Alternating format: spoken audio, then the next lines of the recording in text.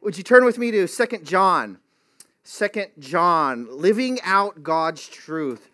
We finished 1 John, and I figured, why don't we just finish the other epistles of John, 2nd and 3rd John, same author. We get the flow of the author. I thought it was funny when, whatever your political persuasion is, okay, don't even have to talk about it, but I just think it's funny that when newscasters were raising their hands and asking questions, and President Trump said, "No, I don't want to talk to you. You're fake news," right? I thought that was funny because he did say something that we were all thinking, right? Even on both sides, the liberals will say Fox News is telling fake news, and the conservatives will say CNN and NBC is saying fake news. And the problem comes when we're trying to figure out what truth is. We all know we take it with a grain of salt. As the news comes in, we take everything with its bias. And we try and weigh out, okay, follow the money trail. Who's saying what? Right? Oh, they want military contracts. That's why they started a war. Oh, they wanted money from Haiti. That's why they did that. Over and over, you see these argumentations. And you know what? I can't figure it out, to be quite frank. And how are you going to live your life with these leaders and people skewing the truth this way and that way? It is enough to make all of us figure out, just kind of say, where are we going with this? Think about even our lives. There are people who are always, always lying to you. Do you know that the world is always lying to you? You buy a Budweiser, you crack that open, and all of a sudden, your life is great. Beautiful girls behind you. You have a nice car. Your bank account is full, right? Or I see other commercials where, boy, you could just name them. All through the Super Bowl commercials, or you talk about just wearing a nice shirt and all of a sudden your relationships are all fixed up. Don't let me start even about Geico. Okay. You try and figure out, everyone is lying to you. The music is lying to you about what love is and what love isn't, and love is a feeling, and love is a lust, and they're lying to you about the definition of love. And then you've got these financial gurus. You got Suze Orman, and you've got Tim Robbins telling you how to be successful, and you got Rich Man, Poor Man, whatever the author's name is. He's telling you how to make money and what the meaning of life is. And Suze Orman tells you that money brings security. Is all of this right? I submit to you that none of that could be depended on, brothers and sisters. The only thing that could give you grounding, that could give you firm standing, is the Word of God. Walking in the Word of God. If you want to know that you are walking on the sure path, the right path, the firm footing, you have to know you got to look at whether or not you are following the Word of God. In 2 John, he's talking to a woman, writing to a woman, telling her about the importance of truth. You notice in 2 John, we're only going to go through 4 verses. He says here, "The elder to the chosen lady and her children, whom I love in truth, and not only I, but also all who know the truth, for the sake of the truth, which abides in us and will be with us forever." Verse 3, "Grace, mercy, and peace will be with us from God the Father and from Jesus Christ, the Son of the Father, in truth and love." Verse 4, "I was very glad to find some of your children walking in truth, just as we have received commandment to do from the Father." God gave this passage to you this morning so that you would live out the gospel truth of the Lord Jesus Christ. He gave this passage to you this morning so you would live out the gospel truth of the Lord Jesus Christ. I think there's some more notes. If you want to follow along, there's some notes back behind Leah. Manny, is there anyone else who would like some notes Following along the sermon? I think everyone has it. Okay, good. All right. Now, what is the definition of truth? The definition of truth is not what's true for me is what's true for you, and then that's the kind of the world's definition of truth. It is a relative definition of truth. The definition of truth is what God has ordained. The definition of truth is what he has revealed. The definition of truth is that which is verifiable in the Word of God. Everything that God says is true. Everything that he says can be banked on, is trustworthy, is believable, can be confirmed. Jesus says that sanctify them in thy truth. Thy word is truth. What was happening is if you look at verse 7, for many deceivers have gone out into the world, those who do not acknowledge Jesus Christ as coming in the flesh. So what was happening was in the churches, there were people who were lying. There were deceivers who were coming in that sounded like Christians, smelled like a Christian, but didn't really quite pass muster. If you really were to check out what they really believed, they weren't really Christians at all. In fact, they probably went to all the Bible studies, probably went to all the fellowships, even went to the services, but they were deceiving. They would say things about Christ that sounded just right, but it wasn't quite right. And these people would come and they would go to different churches, and they didn't have social media, they didn't have texting, they didn't have a phone call where one pastor can go to another pastor and just say, hey, watch out for these guys. They're coming. They tried to mess up our church. They're coming to yours, right? They would just travel on. And what they would do is they would take advantage of the love and the compassion of other Christians.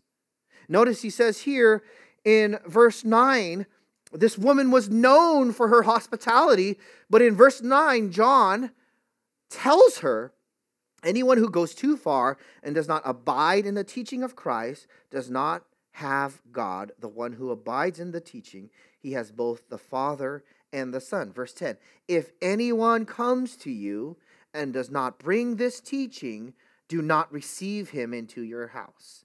Do not give him a greeting, for the one who gives him a greeting participates in his evil deeds. See, what was happening is there was this sweet woman. She probably had a lot of money.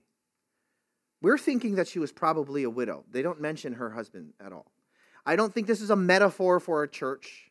Notice he says, to the elder, verse 1, to the chosen lady and her children. I don't think it's a metaphor for the church. I believe it was a woman and her extended family, right? There was some family who live with them still, her children, right? But what he was saying is, you have been so wonderful with the saints. You have been hospitable with the saints. You have shown kindness to the saints. You have loved them. But what you lack is discernment. You lack discernment. You don't know where to stop. And what John says is, when you help those who do not teach, and they're trying to disrupt the fellowship, when you help them, you are actually hurting the spread and the propagation of the gospel. And so he says, don't help them. Now, she needs to learn that, and we need to learn that as well. And so before he starts out with discernment, he says, you need to be knowing the truth, loving the truth, defending the truth, living the truth. That is the word of God. So how are you to live gospel truth? How are you to live the gospel truth of the Lord Jesus Christ? Well, there are 4 different elements that we see here in the text, okay? 4 different elements. Verse 1, let God's truth draw us together, okay? Let God's truth draw us together. Notice, truth leads to authentic love. Real truth, gospel truth, leads to authentic love. He says, the elder to the chosen lady and her children, whom I love in truth. The elder there is a typical word for elder, presbyteros. John doesn't even have to identify himself as an apostle, as it's already known. It's already well received. He calls himself the elder. Elders are the ordained leaders and under-shepherds of the church. God has called churches to be governed by a plurality of elders. John is not only an elder, but also the last living apostle commissioned by Jesus Christ himself. As an apostle, his authority and oversight reached quite farther. His love and concern for Christ and the woman in question prompted this letter. You notice, when truth is at stake, love moves. Okay. When truth is at stake, love moves. And then he says, to the chosen lady and her children. Notice in verse 1, the lady there is a feminine form of, you could say, of the Lord of the house. We used to say the Lord of the house or the lady of the house. If you speak Spanish or Tagalog, you would say the doña of the house. The normal reading of the text seems to indicate that she is real. She may have been a widow. Her children are the extended family in the house. But he calls her the chosen, the select, picked out, selected, elected one, the elect lady. The Bible calls the people of God elect without hesitation.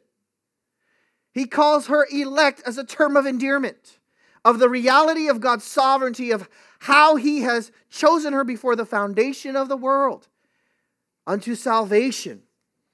And in Christian circles today, some would say this term is controversial, but John, by the Holy Spirit, uses it without hesitation. It is a blessed word. Brothers and sisters, if you know the Lord Jesus Christ right now, you are elect. You are chosen. He has shown his affection to you in this real time. But let me tell you, before the heavens were created, before the foundation of this world, he thought of your sinning scoundrel self. And he says, he or she would never turn to me. I'm going to choose him or her anyways. And he says, I love you. See, that's a love story, isn't it? That kind of love and that kind of security in relationship allows you to take on any kind of risk for the gospel. Because I know that the God of the universe has got my back, has shown me his love. And now, we know this. You could read many verses. Let me read Ephesians 1:4 to you. You don't have to turn there. But this is the classic verse on election. Just as he chose us in him before the foundation of the world, that we should be holy and blameless before him. In love, he predestined us to adoption as sons. And then he moves on. This authentic love is shown between real people. The Apostle John is concerned about this woman. Okay? If he didn't care, he would have just said, oh, it doesn't matter. Let's just be kind. Let's just be happy. Who cares who goes over to the house? No, he is really concerned. He says, whom I love in truth. John knew her and her children personally. The word there, love, is our classic term agape, which means I love the object irrespective of whether or not they return love to me. I will love as an act of the will to benefit them. In truth, it doesn't mean not truly I love you, but rather I love you as one sharing in the same truth as you. Sharing in the same gospel. In other words, because you love Christ, because you love the truth, I love you too. Pat texted me, he says, oh man, we're coming to church. I said, well then we're having a bonfire. And we're going to go to the beach. He said, really? I said, what? Are you kidding me? You're family. You love the gospel. I love you. You're precious to me. Right? We love each other. We love each other because we love the same truth. We love the same Christ. He has changed our lives. We're never going back. Ever. Amen. I love you as one fellow believer. This is what John is saying. I love you as one fellow believer to another who loves Jesus and the pure gospel. Paul says the same kind of phraseology. I'll just read it to you in 1 Timothy 1:2. He says, to Timothy, my true child in the faith, grace, mercy, and peace from God the Father and Christ Jesus our Lord. In the faith. You're my child in the faith. He says it to Timothy in 2 Timothy. Retain the standard of sound words which you have heard from me in the faith and love which are in Christ Jesus. What binds us together is not cultural gimmicks. What binds us together is not picking the flashiest kind of advertisement because we don't have it. What binds us together is not that we serve good food. You see what I'm saying? What binds us together is a soul desire to live the truth and to expound the truth and to spread the truth because it glorifies the Son of God. Amen. And this is why we support men who do that, who have a high view of Scripture, a high view of Christ, who proclaim Him from the rooftops. Now, this truth draws us together. And this is why, if you are a Christian and you go to any other country and there are believers who love Christ, love His Word, all of a sudden you are connected with them. The truth draws us together. And truth leads also to infectious love. He says, and not only I, but also all who know the truth. Gospel, biblical truth determines, dictates, governs tangible expressions of love. We don't have what is called a sloppy agape, right? Where love is kind of this amorphous jello. We just kind of, oh, I love you, man. You hear those kind of Hollywood types, and sometimes you see in movies, and you just laugh. They go, oh, I love you. And they just kind of snap their fingers and point. That is not our love. Our love is deeper than this. Our love goes to the Savior Himself. Our love is as deep as the Redeemer's blood. John's care and love extends not just to this woman, though he loves her, but to all who are in truth, all who are in Christ. John had to speak up. Love speaks even if it hurts feelings. Hear me, brothers and sisters. Love speaks even if it hurts feelings. Even if it risks relationships, love is going to speak. I don't care if you get mad at me and you're standing in the middle of the street and a car is coming without control. If I shout at you, I don't care if you get mad at me. I am going to speak the truth. And this is what John is saying. Love speaks even if it hurts feelings. This woman had a great heart for people and for hospitality, and that is commendable, but she lacked discernment. It is enough to not know she should not be helping all who just say they're Christians. She was in fact not helping Christianity. She was not helping the gospel. She was not helping the life-giving message of the gospel, the propagation of truth, which she loved herself. She was helping false teaching. So you got to watch that. Okay? Those who say they're Christians, smell like Christians, and yet do not preach the pure gospel, do not teach the pure gospel, are actually taking away from the gospel. And I would throw in there the prosperity teachers. I would throw in there the folks who think Jesus is only there to meet your own goals and your own journey. I would throw in there all kinds of manner of false teaching, Jehovah's Witnesses, Mormons, all of them. That is all false. We cannot help that. Because when we do help that, you're propagating a false gospel, which doesn't save. Because of John's primary love for Christ and His truth, and his love for the woman and all those present, he had to say something to give them discernment. Real people. A real situation. Real, authentic love. Do you do this? Here's a question. Do you do this? I think oftentimes some people think that a Christian should just be nice. You just be nice. Just a Christian, I'm nice, you know.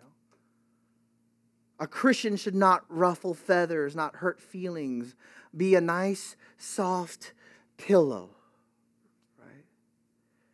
I come from a culture, as many of you do, where truth is jettisoned, swept under the rug, simply for a false sense of peace. Don't want to talk about it. Just don't talk about it. Just don't talk about it.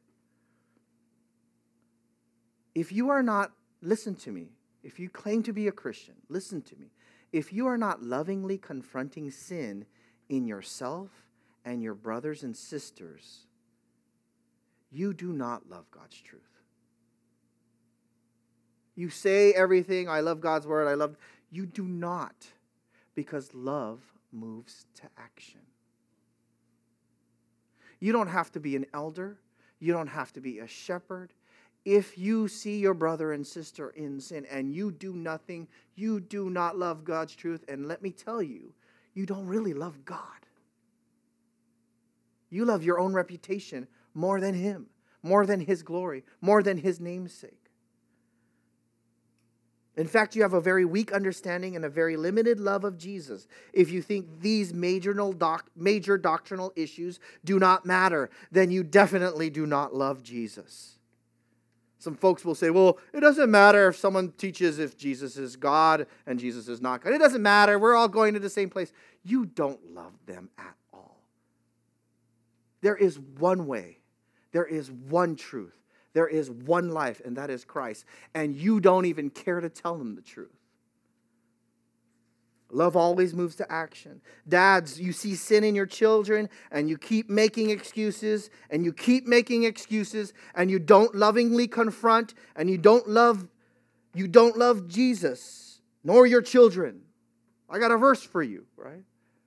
He who spares the rod hates his son. He hates his son. Wives, you see sin in your husband and you don't lovingly confront. You don't love Christ or your husband. Youth, you see sin in your brothers or sisters and you don't lovingly confront. You don't really love them. Love moves to action. Love moves to action. Let God's truth draw us together in real, authentic love. Amen. It's not my personality, you may say. I'm quiet, you may say. I can't do that. Yes, you can. By God's grace, you're called to. Take out the log first out of your own eye. But you must speak truth into people's lives. Amen? Let God's truth draw us together. Let God's truth grip you forever. Verse 2. Let God's truth grip you forever. For the sake of the truth which abides in us and will be with us forever. For the sake of the truth. John doesn't write the letter to lord over his authority over this woman, family, and other believers. He doesn't do it to pull rank. He does it for the sake of truth. How do you know when to speak up? There's the question. How do you know when to speak up? Here's some tests, okay? When the action or the belief goes against clear biblical teaching and it cannot be overlooked. That's when you move. Okay? That's when you move. When the action or the belief goes against clear biblical teaching and it cannot be overlooked. If you truly love them, you will move. Right? Or if it robs Christ of His glory, the thought or the belief. Or if it hinders the work or the progress of the gospel. So John is compelled because of the gospel. He says it is the sake of the truth which abides in us. The word there for abides is the same term that John has been using. He uses it in John 15. He uses it in 1 John. It is to remain. It is to stay, to continue, to persist in. God's truth, if indeed known accurately through Scripture, resides in you. Your mind will not be changed about the central truths of God's Word. In other words, when you get saved, the Holy Spirit allows you to see the truth of Scripture, allows you to see the importance of Christ and of the blood and of the cross and of salvation and of justification by faith alone, that you could only be saved through Christ. He shows you this, and it resides in you, and it stays with you. The true Christian will not reject this. This doesn't mean that you know everything, but that which is essential. He supernaturally preserves its teaching in you. How? Look at 1 John. Remember that book, 1 John chapter 2. 1 John chapter 2. Just a page before. Notice he says, "As for you, the anointing which you receive from him abides in you, and you have no need for anyone to teach you, but as his anointing teaches you about all things, and it is true, and it is not a lie, and just as it is taught you, you abide in him." This doesn't mean there's no need for pastors or teachers. That's not what John is saying. We know in Ephesians chapter 4, the Bible says God has given apostles, prophets, pastors, and teachers for the building up of the church. What he is saying is that when someone comes to Christ, the Holy Spirit, that is the anointing, okay, he comes upon them and allows them to see the Word of God for what it really is. It is no longer a collection of ideas, but it is the words of life. It is no longer simply that Jesus died on the cross, but now it's Jesus died for me, and you can't change my mind. The Bible says that it remains in you. I think it's quite astonishing that he continues and he says, "and will be with us forever." Notice how he says it. Go to the Gospel of John. Same author, remember. In John chapter 14. This is the work of the Holy Spirit. How do we still abide? It is the work of the Holy Spirit has opened our eyes, caused us to see the things of Christ, to see the beauty of the Word of God, to believe upon it and put our whole lives on it. In John 14:17, it says, 16, "I will ask the Father, he will give you another helper, that he may be with you forever." Now notice the same phraseology from 2 John. That is the Spirit of truth. That is the Holy Spirit's other name. He is the Spirit of truth. He is the originator of truth. He is the propagator of truth. He is the illuminator of truth. That means that when you read the Word of God, he opens your mind to understand. Even as I am preaching, your mind is understanding. Okay. He says here, that is the Spirit of truth, whom the world cannot receive. They don't have the capability. They don't have the understanding. They can be bright in many other fields, but they cannot understand the truth of God apart from the Spirit of God. He says here, because it does not see him or know him, but you know him because, here it is, here's the phrase, he abides with you and will be in you. The Spirit of truth, who brings the Word of God, abides with you and will be in you. Notice he uses the same phraseology. This word, let God's truth grip you forever. It is solidified. It is locked up. It is made sure by the Holy Spirit of God himself. Go back to 2 John. 2 John. 2 John. And verse 2.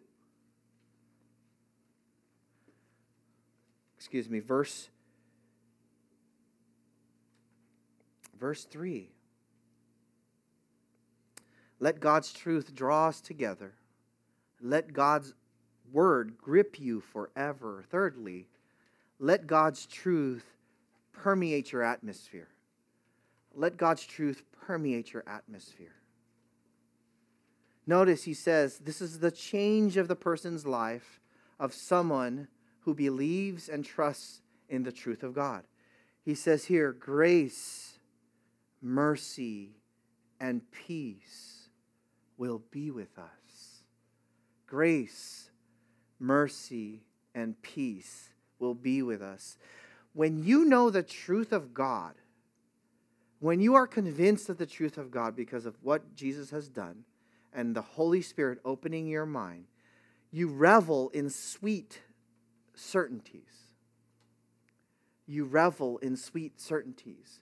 The words grace and mercy and peace are not simply casual pleasantries that someone says to one another. Oh, grace to you, peace to you. Oh, that's so gracious. No, these words, because of the truth and the weight that are on them, because of what God has caused them to be, grace, the unmerited favor to a people who deserve judgment. The unmerited favor to a people who deserve judgment. Mercy is God's kindness to a helpless and hopeless people. Peace is the cessation of rebellion and a reconciliation of enemies to friends. If you realize and you know and you are seated and situated and abiding in the truth of God, you revel in these sweet certainties. You're sure about it. This is the air you breathe. If you were a fish, this would be the water you swim in. John MacArthur said it this way: the three terms summarize the progression of the plan of salvation. God's grace caused him to grant mercy, which results in peace. Amen? I wish I could write like that. I remember there was a woman in our ministry before, many, many years ago. She always talked about God in the sunshine, God in the air, and God in the birds. And I understand that. That is God's natural revelation, right? I love to be at the beach, right? To see what God does. I love to feel my smallness in the ocean, right? But we talked about God of the Bible, and she always backed off. She didn't like to talk about definite, distinct terms. She didn't like to talk about the God of the Bible and how He shows His grace. It's not, she only wanted to say God is gracious. Okay, how does He show it? He showed it by giving us His Son, right? Dying on the cross. Well, I don't want to talk about that. I just want to talk about God, and He's so kind and nice. And I see Him in the birds of the air, and I see Him in the sunlight. She spoke so religiously, but she knew nothing about what these really meant. And what it meant for God to display His grace, mercy, and peace in the death of His Son. She would not obey God's truth. She has since denied the faith and left, and she had a fake sense of spirituality, but no real certainty to anything. Beware of folks who speak religiously, yet have no depth in what they talk about. But that's not you, brothers and sisters, if you know Christ. These are not mere theological terms, are they? These are known truths that change the very air that you breathe. See, now listen, that's why we sing, but as I ran my hell-bound race, indifferent to the cost, you looked upon my helpless state, that's mercy, right? And led me to the cross, and I beheld God's love displayed. You suffered in my place. You bore the wrath reserved for me. Now all I know is grace. That's all I know. That's all I know. He's been good to me. You sing this, marvelous grace of our loving Lord, grace that exceeds our sin and our guilt. Yonder on Calvary's mount outpoured, there where the blood of the Lamb was spilt. And then you sing this, what? Grace, sing it with me. Grace, grace, God's grace, grace that will pardon and cleanse within.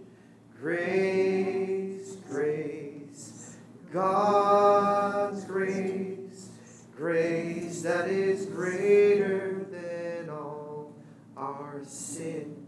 And it is a sweet certainty. Amen. Amen. You cherish sweet relationships. You cherish sweet relationships. To think because of God's grace and mercy, He has allowed you to know and believe the truth. This has brought peace with God the Father through Jesus Christ the Son. The false teachers taught that Jesus did not come in the flesh and that He only appeared to die on the cross. But we know that Jesus is fully God and fully man, right? You see what this does? The very basis, this is why doctrine is so important, okay? Follow along with me.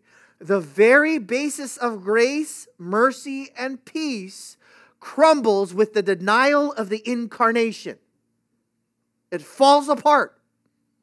You have no basis for grace, no basis for mercy, no basis for peace if you do not stay firm on God's truth. That's why you have to walk and live in God's truth. But because this is true, because it is true that Jesus died on the cross for your sins, then you have the sweetest of most important relationships. You are an object of the affection of God Himself. God the Father, so much so, He sent His Son for you so that you can spend your life giving Him glory. You can speak to God the Father at any hour now, at any time of the day.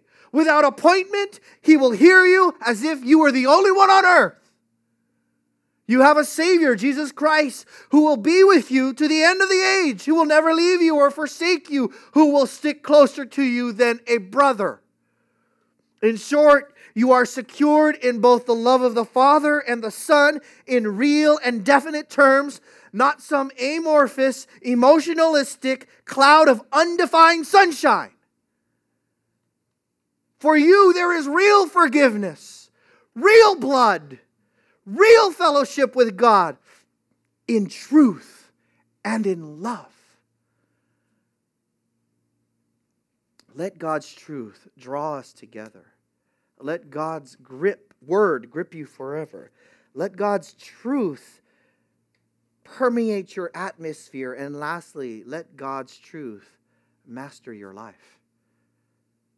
Let God's truth master your life. Notice verse 4. He says, I was very glad to find some of your children walking in truth, just as we have received commandment to do from the Father. You know, when you walk and you follow God, there is no joy more pleasing than that. When you are in the center of God's will and you are right with God. See, a lot of times, please listen to me. A lot of times, when we are in our sin, what God has given us, a God-given gift, is our conscience. And the guilt that comes from the sin, our guilt from not being right with God the Father, our guilt weighs on us. And what folks do to assuage that guilt so that they won't feel it is they immerse themselves in other things. Sometimes it's inherently wicked things, like they give themselves over to illicit sex or illegal drugs, or they give themselves over to substances that would control them. Other times it's simply just, they're okay things, but they just give themselves over to it. It could be TV. It could be sports. It could be bodybuilding. It could be anything. They give themselves over to it, and you see it all. If you are a Christian, you just see it now. You finally have eyes to see. I remember when I got saved, and everyone was chasing after the world, and everyone cared about what people thought about them. And when God saved me, I didn't care anymore. I didn't care. I lost all my friends, and I didn't care anymore because I had Christ. I was forgiven. I had grace and peace. You remember that? Do you remember that? God's word uncovered it. Amen. Showed me the truth. Gave me joy. And that's why the psalmist says in even 40, verse 40, he says, Psalm 40, he says, I delight to do thy will. 3 John, he says, I have no greater joy than this. So what John is saying is that he knows the real joy of knowing Christ. Okay? He knows the real peace of knowing Christ. And it is expounded. It is multiplied. It is overflowing when he sees others under his care know the love of Christ too. Walk with Christ too. Serve Christ. Take risks for Christ. He is full of joy. I'll tell you this, if you're a parent, Your joyful days are when your kids come to Christ. You love that. You are exuberant. Or the first time you share the gospel and someone actually believed. You are exuberant. You are filled with bliss. Because someone, the most important thing that could ever happen to you, happened to someone else. And it's joyful. Let God's truth master your life. It is joyful and it is also honoring. Notice he says, just as we have received commandment to do from the Father. His truth is not a good thing to do whenever you have time. You know, those kind of things. Like, maybe it's about time for you to take down your Christmas tree lights, you know. I'll do that when I have time. Or maybe it's time you finally put pictures into your frames and put them on the wall that you've been meaning to do. Your kids are now 25, right? You should do that, right? No, it's not like that where you could just kind of push it off. His truth is a command. Notice he says here, just as we receive commandment to do from the Father. The word there means a command, a writ, an order, a decree. It means to let God's truth draw us together, to let God's word grip you forever, to let God's truth permeate your atmosphere, and lastly, to let God's truth master your life. They're not suggestions, they are commands. To love the truth regarding Christ, salvation, to live and to defend it is to do what it says. And notice he ends it. He goes, grace and mercy will be with you. Very glad that some of your children are walking in the truth. Walking is the habitual life and behavior of someone. He doesn't simply say for those who are just confessing the truth or those who give lip service to the truth, who say, I'm a Christian on a Sunday and live like the devil through the whole week. He's saying they walk. Walk there means a habitual characteristic of how they live their lives. Because Christ has saved them, because the Holy Spirit has changed them, because the Word of God resides in them, their life is now different. They walk different. Now, are you living out the gospel truth of the Lord Jesus Christ? Do you know the Lord Jesus Christ? That's where we start. You have to know Him first. Quit running. This word walk can be used in the other way. You're walking away from God. Are you walking with God? Turn to Him. He will forgive you of your sins. Let God's truth draw us as a church together. Let God's truth grip you forever. Let God's truth permeate your atmosphere. And finally, let God's truth master your life. Let's pray. Father in heaven, we are